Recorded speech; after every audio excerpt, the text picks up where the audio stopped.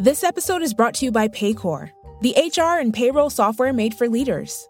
It's never been harder to recruit, hire, and engage workers. That's why HR leaders and frontline managers depend on Paycor for all things people management, from onboarding and performance reviews to compensation and benefits. Learn more at paycor.com/leaders.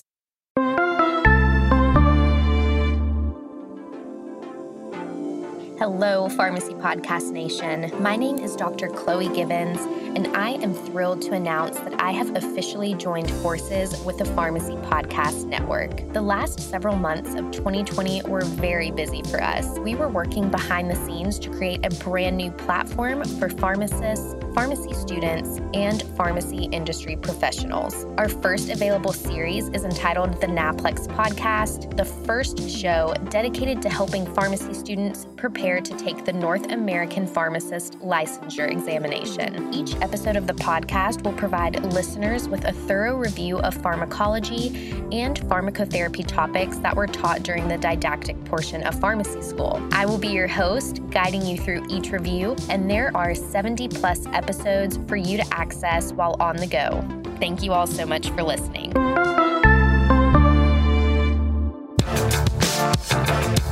You're listening to the Pharmacy Podcast Network.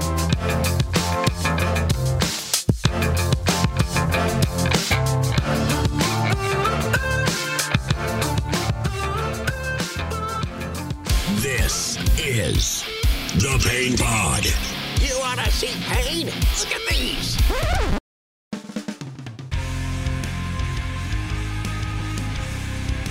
Welcome to the Pain Pod, the podcast for all things pain management. Hosted by the Pain Guy, Dr. Mark Garofoli. We'll be collaborating with numerous pain management experts, talking about substance usage disorders, the latest treatment modalities, and most important, focusing on the pain of our patients as leading providers of pain care. And now, here's our host, a man wanted in all 50 states, a suburban city-like mountain man. Without the beard. From the hills of West Virginia, and certified in weapons of mass destruction response. It's Dr. Mark Garofoli.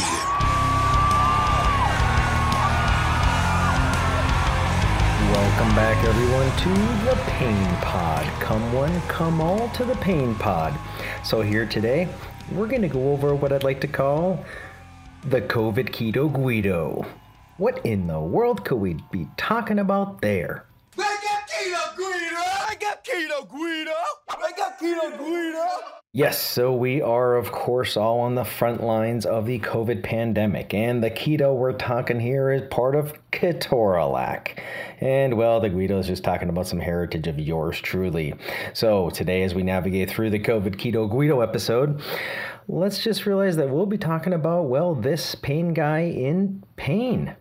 Early on within the pandemic, I'll go through the story here today, but pain transcends everywhere and everyone.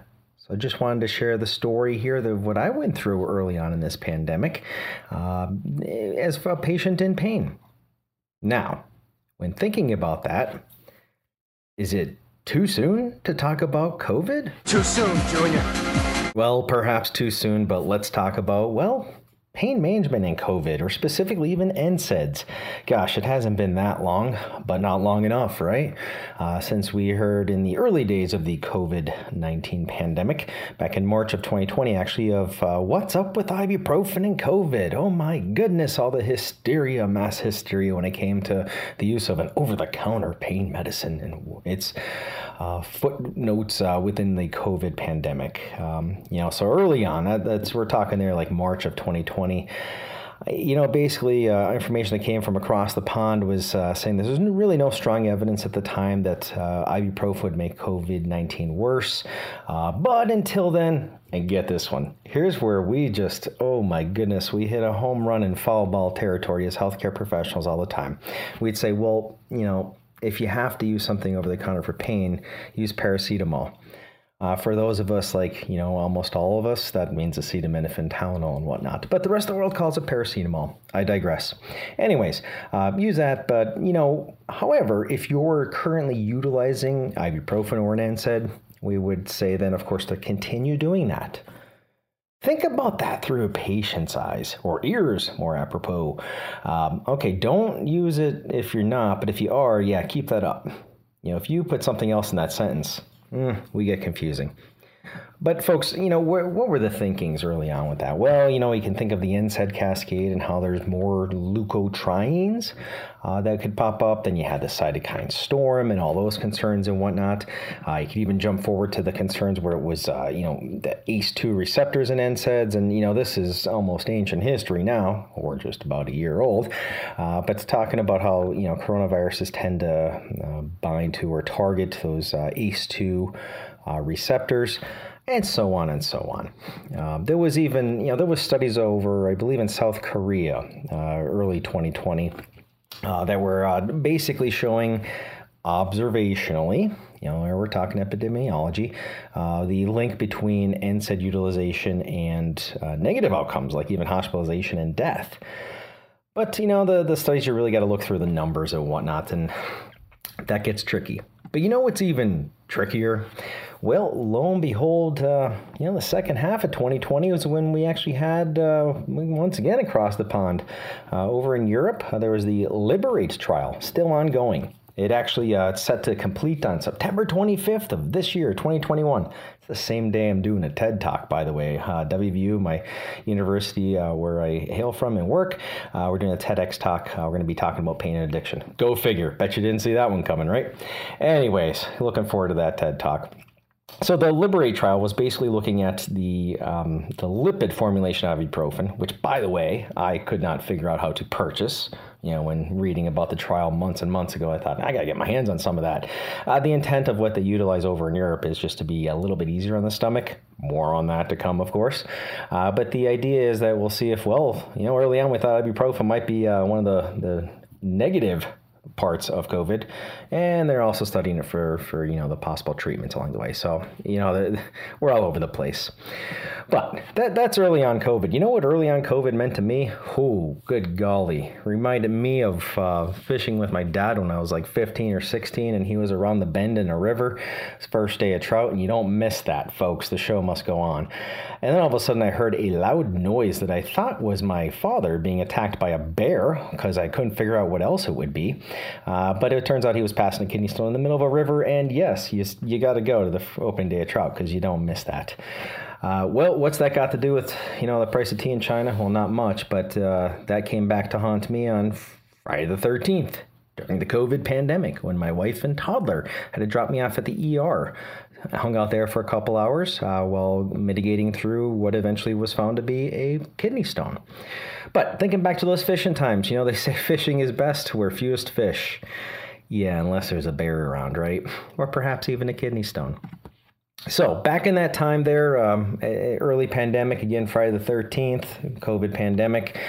In the Garofoli household, what we do on Fridays, we get a little wild and crazy. When the moon hits your eye like a big pizza pie, that's amore. When we're making homemade pizzas, of course, every Friday night. Well, that particular Friday night, I couldn't handle the pain of putting the pizza in the oven, for crying out loud. So I went to sit on the couch. That didn't help. Leaned up against the fireplace. That didn't help. Within minutes later on, then my wife and toddler were taking me to the ER. And boy, what a fun trip that could be, right? Well, when you're welcome to the ER, oh, by the way, during a pandemic, the first thing they would ask then, and this is not getting political, folks, this is like early days of the pandemic as we know it in our country, but of course you walk in and get the would you like a mask idea. Think back at the time there, you've got, even U.S. Surgeon General saying, stop buying the things, folks. And then, fast forward to almost current day when it's saying that, well, if you're fully vaccinated, you don't have to wear the mask, various other things. We know all of what's going on, right? But how do you regulate that? Think about that. Kind of makes me think about the CDC guidelines for opioids back in 2016. Primarily meant for primary care, yet utilized everywhere. Amazing how these things come back to get us. So walking into that ER was kind of like, welcome to the jungle. We got fun and games. All right, so my experience in the ER. Well, of course, we were taking vitals as the second thing you see as soon as you come in. And, well, I'm not going to go over the specifics for my blood pressure, but let's just say top and bottom were up 30 each. And then, of course, I was asked, good sir, how would you rate your pain? 2 thumbs up, right? Well, besides the fact that I'm in the ER during a pandemic, well, my blood pressure was up 30 universally, right? But, you know, the question was multiple choice 1 to 10, so I couldn't say 30. That would be preposterous. So I said 8.5. Why 8.5? What are you thinking there, Marco? Well, yeah, give a half a point to pregnancy, labor and delivery. You give another half a point to the bears I talked about earlier if you're getting mauled by a bear. And as one of my favorite comedians, Brian Reagan, says, yeah, give the broken femur a little bit of credit there too. So I said 8.5. No one laughed. And then you fast forward, nice long 3 hours later in that ER all-inclusive visit. Ran a CT scan and they found out I had a 7mm bullet. Kidney stone from Hades, right? 7 millimeters, folks. Yeah, imagine passing a 7mm bullet, right? So how does one get to that? Well, nephrolithiasis. That's the fancier version of saying kidney stone. An even fancier version of saying ouch. Well, there's different types of kidney stones, of course. You've got cystine, struvite, phosphate, xanthine, urate, and perhaps the most common, and the one I had, was oxalate. Well, how do you get to that? Well, first and foremost, you gotta, especially for anyone who's had a kidney stone or anyone looking to prevent one, you gotta limit your salt in your diet. Pretty tough thing when you've got a character like myself who loves tomatoes in the summer, pour salt all over them. Oh my goodness. Yeah, well, that's gotta stop apparently. Since I've got a urologist and a nephrologist now, and a 5-year-old that's always watching me, gotta limit that now. Other things, as far as the oxalate side goes, you gotta certainly watch. Popeye, move it over, bud. You're never eating spinach again. Like a quarter inch of spinach can give you the equivalent of like everything else in an average diet any day when it comes to oxalate. Watch out for the rhubarb and rice bran as well. Various other things like almonds, potatoes, and whatnot. You gotta watch them there, of course. So back to the matter at hand here, the story of the wonderful visit to the ER. So once we knew it was a 7mm kidney stone, got some IM Ketorolac to the rescue. Whew, man, that cleared things up a little bit and let me breathe again, per se. And then I was discharged, of course, with a couple small pills, things like a generic Tylenol 3, some generic Flomax, and some generic Zofran, all for their immediate purposes, of course. And then I stroll on over to the 24-hour pharmacy to get these things filled, and, well, was asked, please sign here. I mean, they didn't even use the question that's debatable on, do you have any questions? They didn't provide any information like, oh, I don't know, maybe this thing might constipate you because it's got codeine in it. Even though it's relatively observed to be low potency, it still has a much higher chance of constipation compared to many, if not most, other prescription opioids. Oh, and on top of that, everything was put in 40-dram vials.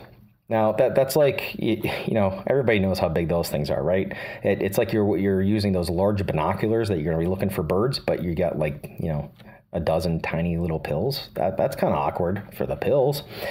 Anyways, and then, of course, within 12 hours of leaving the pharmacy, my PBM, oh my gosh, did he just say a bad word? Yeah, my pharmacy benefits manager, my PBM, texted me about signing up for the 3-month planned mail order for acute pain medicines. All right, so 6 days later, I stroll on over to my urology follow-up, and they talked about the whole lithotripsy option, which was not a thing for me because the stone was, by their statements, too large. I know people that have had larger even, but anyways, too large to do that, so you got to actually go in. So the healthcare professional was explaining it to me, and after a very good 2-minute discussion, one way on that and listening, I just kind of looked at him and said, just to clarify, you have to go into my urethra? And silence. Yep, so that's how that went. But 3 days later, well, the whole surgery was canceled because of COVID concerns. It was a non-emergency, even though non-elective surgery. I was instructed that if it's experiencing incredible pain, simply go to the ER for emergency surgery. Okay, so we have to wait until it's an emergency to do it, even though we're doing the same thing? Oh boy. So, 10, Long weeks later, I stroll on into the hospital with my goggles and my mask and everything we got going on, of course, in respect to the pandemic, and eventually get on the gurney, and the anesthesiology team comes over, and, well, I found out I should talk to them about Special K. Yeah, ketamine, adjuvant for, well, anesthesiology and pain and whatnot, and turns out my anesthesiologist was actually the brother of the anesthesiologist I had when I got my deviated nasal septum fixed, and they gave me ketamine, and I had them drop their jaws to the ground when I said, "Oh, you're giving me Special K." Ooh, the stigma was abound. Anyways, this particular anesthesiologist loved it because it was his brother that was the original one. Long story short, when I woke up on the gurney, ooh, that hurt. Tons of pain, tons and tons of pain. I was already given fentanyl. I was then given oxycodone and acetaminophen, nothing. Then given vitamin D, hydromorphone, nothing. So to clarify, folks, fentanyl, oxycodone, and hydromorphone did not take care nor touch my pain. And then they decided to listen to the pharmacist on the gurney with the help of the nurse next to the gurney. And we went with Ketorolac. All right, so a little bit about Ketorolac here, of course. There's basically about 7 different structural classes of all the NSAIDs we have at our disposal. And ketoprofen is going to be one of the propionic acids. But what about it? Well, you could actually look into the name since it has a ketone in it. That's the beginning of the Ketorolac, or the Keto. Guido here as we were talking today. What the heck is it used for? Well, post-op, cha-ching. In the ER, cha-ching, migraines, sickle cell exacerbations, if there's any substance use disorder concerns, perhaps. When's it not used? Pre-op or intra-op, definitely not in those cases, and certainly not labor and delivery, and if there's any renal or GI issues as well. Got to really watch with the elderly population, those 65 and older as well. And even though it's utilized many a times in the hospital setting, you always got to remember to run that CBC first. How's it working? Well, like other NSAIDs, of course, within the overall cascade, touch bit more specific than corticosteroids, but not that much. The really big debate is, oh my goodness, COX-1 versus COX-2, right? You got the heart, you got the tummy, and you got NSAIDs, and it's a battlefield. It's bigger than the Civil War, folks. So, COX-1 selective NSAIDs, or some might say non-selective, that's happy heart, upset tummy. I'm dumbing this down for everyone, of course, but then you got COX-2 selective and you got happy tummy, not so happy heart, right? And there's various studies out there that go into that in more detail. There's, of course, there's one from, and I'll provide these all within the description of this program here today in episode, but in 2000, we had the COX-1 to COX-2 ratios where ketoprofen was shown to be one of the highest COX-1 ratios. Then you go to 2008, another wonderful pain guy who's out there, Dr. Chris Herndon, as a primary author, had a study come out showing pretty much same things, just in reverse of the COX-2 to COX-1 ratios, with Ketorolac leading the pack when it came to COX-1 along the way. And then there's even a 2010 study that just shows how Ketorolac had the highest GI bleeding relative risk. So, in essence, we really got to be watching the tummy, right? That's one of the big things.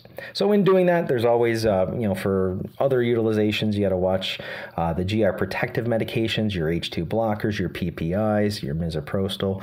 Watch age on people, whether they smoke or drink alcohol, previous history of ulcers, all those things. We got to, put it into the case of the patient here. But back to my buddy here, Ketorolac, all right? Most of us are going to see the utilization with oral tablets. They're approved only for use after IV or IM initiation. And that leaves us kind of wondering, well, what do we do if the patient hasn't had it that way before? Well, that would be considered off-label, folks, and we need to watch with that, but we do a lot of other things off-label too, right? But no matter what, you got to remember not to use it for more than 5 days. There's the GI, heart, and kidney concerns. And those are the things you're going to want to review prior to the utilization, which always reminds me of what I call and I've done this in CEs before, actually, is the NSAID dozen. Technically, even more than a dozen. What do you take into account when selecting which NSAID? Yeah, the big question, first off, is to NSAID or not to NSAID. Way to go, Hamlet. But then what? So things I recommend taking into account here: acute or chronic pain, what other medical condition or situation we've got going on here, if there's any patient preference or even healthcare professional preference on the formulation, and we want to inject it, topical, oral. If we have any cardio, GI, or pulm concerns along the way, remember those leukotrienes for pulmonary. If anybody's got any dosage frequency preference, take that into account, how many times a day. If they've got any procedures like interventional pain procedures or any others where you got to discontinue the NSAID with bleeding risks. Speaking of cardio side of things, if somebody's utilizing the cardio protective aspirin, if somebody wants over-the-counter versus prescription, if somebody's worried about cost, isn't everybody, right? And then, of course, age, child or adult. And you might want to throw on for the baker's dozen, pregnancy status as well, too, of course. So, ketorolac, what can we say about that? Well, in general, half-life, we're looking at about 5 hours. Relative to other NSAIDs, most NSAIDs, many, have concerns for CYP450 2C9 metabolism. I know we're getting more technical here now, but with ketorolac, we're not on that avenue because there's hydroxylation and conjugation. But, big picture, with its utilization usually being short-term anyway, not a huge thing, but we do have to keep that in mind along the way there as well. And then, of course, there's the IVIM dosage like I got to experience in the ER on Friday the 13th, 2020. And then, of course, there's the oral utilization for after that IVIM therapy. And then there's the off-label dosing that anyone can find out there in a couple articles. I'll share them along the way in the description, of course, but really age dependent. That's the big thing. And again, this is all off-label, but and not recommending ever to use for someone less than 2 years old, but then very, very intricate weight-based for those as the age increases for any patient. What the heck do we have available as far as ketorolac? We already talked about the injection ideas, the IM/IV, and then, of course, the tablets. They're 10 milligrams, generic only, pretty straightforward. Turns out we also have eye drops, the Aculor, Acuvale, various strengths, add an LS in there as well, too. And then there's also nasal spray. Less frequently seen and also less frequently known about, but there's the generic and the Sprix. It's 15.75 milligrams per actuation. So there's a ketorolac nasal spray as well. All right, folks, random pop quiz here. Let's have a pop quiz in a podcast. Podcast pop, right? All right, so how do you go about explaining to a patient the co-utilization of aspirin and an NSAID? And here we're talking timing, like, does it matter when they take them? Of course it matters when they take them. Well, let me give you the answer to the pop quiz. If utilizing aspirin, your 81 milligram aspirin, cardioprotective, and any of the NSAIDs, you'd want to take the aspirin 2 hours before the NSAID or the NSAID 4 hours before the aspirin. It's so simple and straightforward, right? Yet when you're standing out in the aisle counseling somebody, it gets complicated remembering it amongst the other 10,000 medicines, right? So good things to keep in mind overall. All right, and then with the utilization of NSAIDs overall, one of the big, I did an internship at the beach once. Shout out to all those that were, at OCMD back in the day, providing pharmaceutical care, of course, and enjoying the beach. But what a better way to have it pounded in your head to go over photosensitivity. Medication related with our patients, especially in the summer. Best time, right? Or if people are using tanning beds, of course, too. So NSAIDs are in that group. You got to watch with photosensitivity. So just want to add that in as a gentle little reminder for all patients and healthcare professionals alike. But perhaps Boz Lerman says it best. Ladies and gentlemen of the class of 99, wear sunscreen. If I could offer you only one tip for the future, sunscreen would be it. And just as Boz said it there, it all comes down to what do we do about this NSAID photosensitivity? Wear some sunscreen, folks. Reapply it every hour. Not a hypocrite. I know that's hard to do. If you nail it every hour and a half, it's better than every 4 hours, right? All right, so moving onward from just good old ketorolac and NSAIDs back into the ending, per se, of my COVID kidney stone story. Once I had the surgery done, I got a catheter placed from my kidney to my bladder, and I was instructed that it's a 50-50 chance, coin flip on whether it would not hurt at all or even know that it's there, or be the worst pain you ever had in your life. Talk about some options, right? Winner, chicken dinner. Yours truly had worst pain I could ever describe in my life. Oh my goodness, for 2 weeks. Then when getting that thing out, I walked into the center and all of a sudden they were playing Friends in Low Places, good old Garth Brooks. 'Cause I got friends in low places. And if that wasn't enough, then they played Wide Open Spaces by the Dixie Chicks.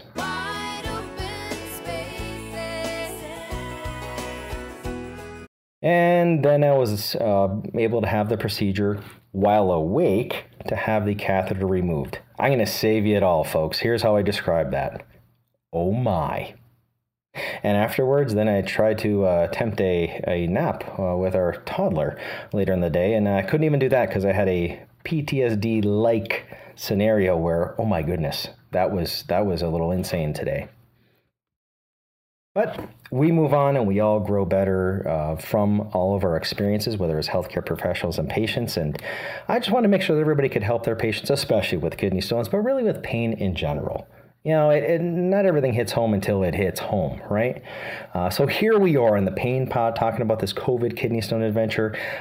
There's also actually with my friends at freece.com, there's a CE story you can do in this same idea here. Pain Week, my friends over at Pain Week, amazing folks. They actually featured this story overall much more at length for both of these adventures in the Pain Week Journal. It was the fourth quarter of 2020. And yours truly will be discussing this in full CE at Pain Week this year in Las Vegas in September. So yes, lots of things coming up between Pain Week and various online CEs, and of course the TED Talk coming up at the end of September. Hope to have some of you listening from abroad. But here today, just wanted to bring up within this episode of the Pain Pod, just explaining Pain Guy in Pain. Now, folks, perhaps you enjoyed and perhaps you're on the edge of your seat, even though you only paid for the whole seat for this COVID kidney stone story.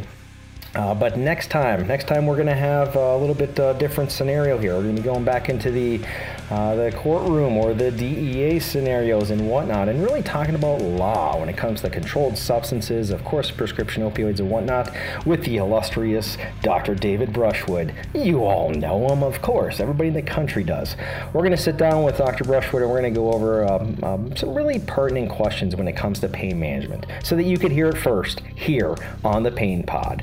So come one, come all, to the next episode of the Pain Pod. If you'd like to join Mark on the Pain Pod, send us an email to publisher at pharmacypodcast.com. And make sure to share the show and subscribe on your favorite podcast directory. Thanks for listening.